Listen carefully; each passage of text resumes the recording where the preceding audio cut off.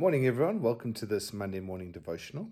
And this morning we are looking at John chapter 6, and I'm going to be reading from verse 41. John chapter 6, verse 41. It says, So the Jews grumbled about him because he said, this is talking about Jesus, they grumbled about him because he said, I am the bread that came down from heaven. They said, Is this not Jesus, the son of Joseph, whose father and mother we know? How does he now say, I have come down from heaven? Jesus answered them, Do not grumble among yourselves. No one can come to me unless the Father who sent me draws him, and I will raise him up on the last day. And so there's a couple of thoughts. There's two simple thoughts I'd love to share with us this morning in our devotional. The first one is familiarity. And maybe just to encourage us a little bit, I don't know how much time you spent in your Bible over the course of your life. I don't know how much time you spent reading. But it's very easy for us to also become familiar with the Word of God. Many of us grew up with Bibles in our homes. Many of us grew up with maybe even reciting Bible scriptures. Maybe we read the Bible at our family breakfasts. Some of us perhaps had the Bible read at public gatherings, like at school assemblies and whatever. And it's very easy for us to become familiar with the Bible and just think of it as, that book that comes from God. And Jesus here is facing a similar thing with the Pharisees, because he says that his words are the bread of life.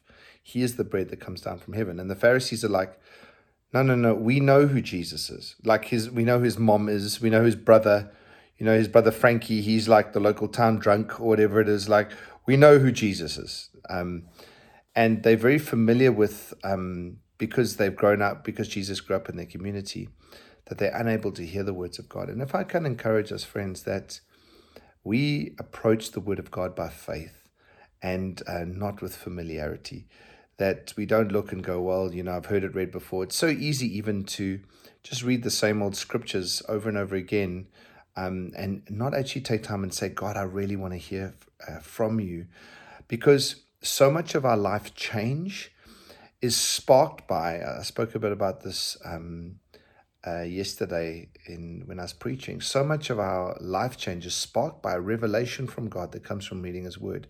And then in response to that revelation, God allows us to be tested, and we work out that truth, and eventually we find ourselves being able to grow and develop as Christians. But it comes after receiving faith from reading God's word. And so we can read God's word with familiarity, and then it's just going through the motions and it's religious garbage. Or we can read God's word with faith. That's what Jesus was challenging the Pharisees with here. And then the second thing Jesus says, it says, Jesus answered them, Do not grumble among yourselves. No one can come to me unless the Father who sent me draws him, and I will raise him up on that last day. And this is just an observation. So obviously this is my quiet time, so it's a little bit rambly. But I remember learning this lesson many years ago, and it's actually held me in incredibly good stead. The lesson, I call it the lesson of desire, or the understanding of desire. So often what we do is we look and we go, I wish I could spend more time with God. I wish I could spend more time reading his word. I wish I could spend more time in prayer. And then what we do is we go, well, my actions haven't followed my desire. Therefore, I must be far from God. I'm a bad Christian, whatever. And the enemy starts to load on all the guilt and all that kind of stuff. But this text that Jesus says here, he says, no one can come to me unless the Father who sent me draws him. And so often I feel like what we do is we go, well, I feel this desire on the inside of me.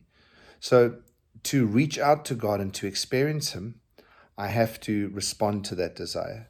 But this text is telling us that that very desire inside of our heart is God at work in us to pull us towards him. And so one of the things in learning to know God's presence and know that he is with us is that desire for him that we feel on the inside. He puts that desire inside of us. And it's really, really helpful, because the very thing that we can use to beat ourselves up and disqualify us all of a sudden becomes a thing like, God is here and he's near and he's wanting to speak to me and through me. And that's really, really encouraging, especially in the tough spaces when we are getting a little bit busy. I'm not saying that we shouldn't do anything and respond to that desire. I think it's obviously to spend time with God and to spend time in the Word and in prayer and just be with him 100%. But it shouldn't be out of a legalistic, I'm trying to go find God by doing that. It's him who's put that desire inside of us already. And so it's in response to him. I'm already sitting on his lap. I'm already sitting around the fire with him in the evening, I'm already sitting there and I can just begin to speak. It's not like I'm trying to find him by responding to what his word says. So I hope that makes a bit of sense. I find that hugely encouraging this morning.